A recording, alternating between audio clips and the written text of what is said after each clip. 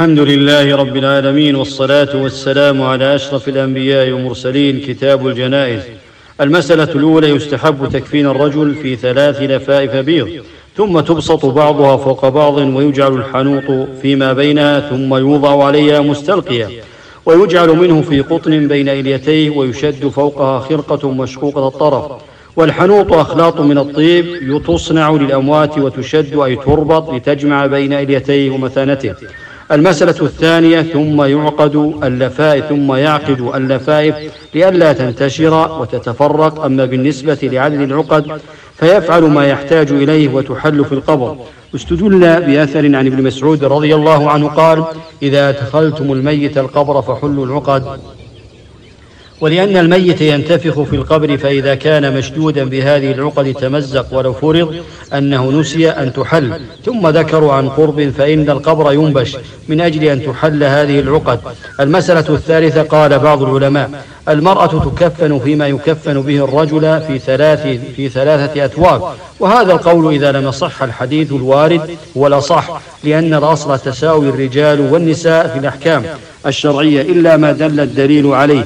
المسألة الرابعة: الواجب في الكفن ثوب واحد يستر جميع الميت. والدليل: أمر النبي صلى الله عليه وسلم أن يجعل الكفن من عند الرأس ويجعل على الرجلين شيء من الإذخر، رواه البخاري.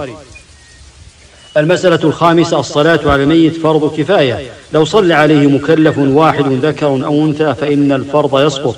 المسألة السادسة: السنة أن يقف عند رأس الرجل لا عند صدره، لأن السنة ثبتت بذلك، وعند وسط المرأة، لأن النبي صلى الله عليه وسلم قام على امرأة ماتت في نفاسها عند وسطها، رواه البخاري ومسلم. وأن وسطها محل العجيزة والفرج، ليحول الإمام بين المأمومين وبين النظر إليها. هذه من الحكمة. والوقوف عند رأس الرجل وسط المرأة مستحب، فلو وقف عند الرجلين أجزأ. ولا يشترط أن يكون رأس الميت عن يمين الإمام، فيجوز أن يكون عن يسار الإمام ويمينه. المسألة السابعة: السنة أن يتقدم الإمام، وأما الذين قدموا الجنازة فإن لم يكن لهم محل صفوا بين الإمام وبين الصف الأول من أجل أن يتميز الإمام بمكانه. المسألة الثامنة: يكبر 4 يقرأ في الأولى بعد التعوذ الفاتحة.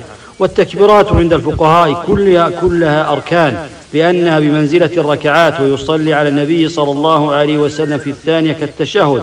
وإن اقتصر على اللهم صل على محمد كفى، كما يكفي ذلك في التشهد.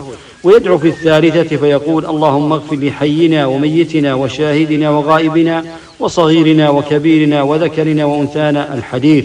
ويقف بعد الرابعة قليلا ليتميز التكبير من السلام. واختار بعض الأصحاب يدعو بقوله: ربنا آتنا في الدنيا حسنة وفي الآخرة حسنة وقنا عذاب النار. والقول بأنه يدعو أولى من السكوت، لأن الصلاة عبادة ليس فيها سكوت أبدا. ويسلم واحدة عن يمينه، وإن سلم تلقاء وجهه فلا بأس، لكن عن اليمين أفضل. ولا بأس أن يسلم مرة ثانية لورود ذلك في بعض الأحاديث. المسألة التاسعة: الدعاء الوارد عن النبي صلى الله عليه وسلم أولى بالمحافظة عليه من الدعاء غير الوارد، وإن كان الأمر واسع. المسألة العاشرة: فإن قيل إذا كان الميت لم يتزوج فكيف تقول وزوجا خيرا من زوجه؟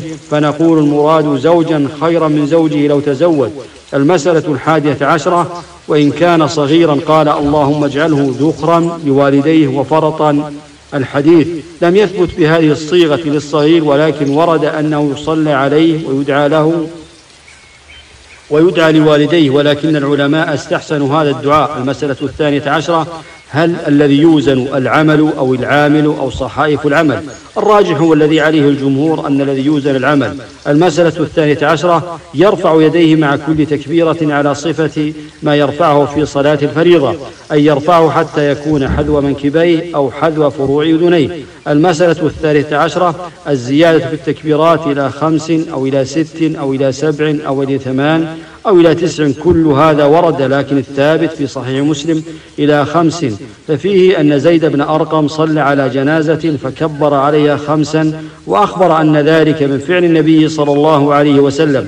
ولهذا ينبغي للأئمة أحيانا أن يكبروا على الجنازة 5 مرات إحياء للسنة. هذا والله أعلم، وصلى الله وسلم على أشرف الأنبياء والمرسلين.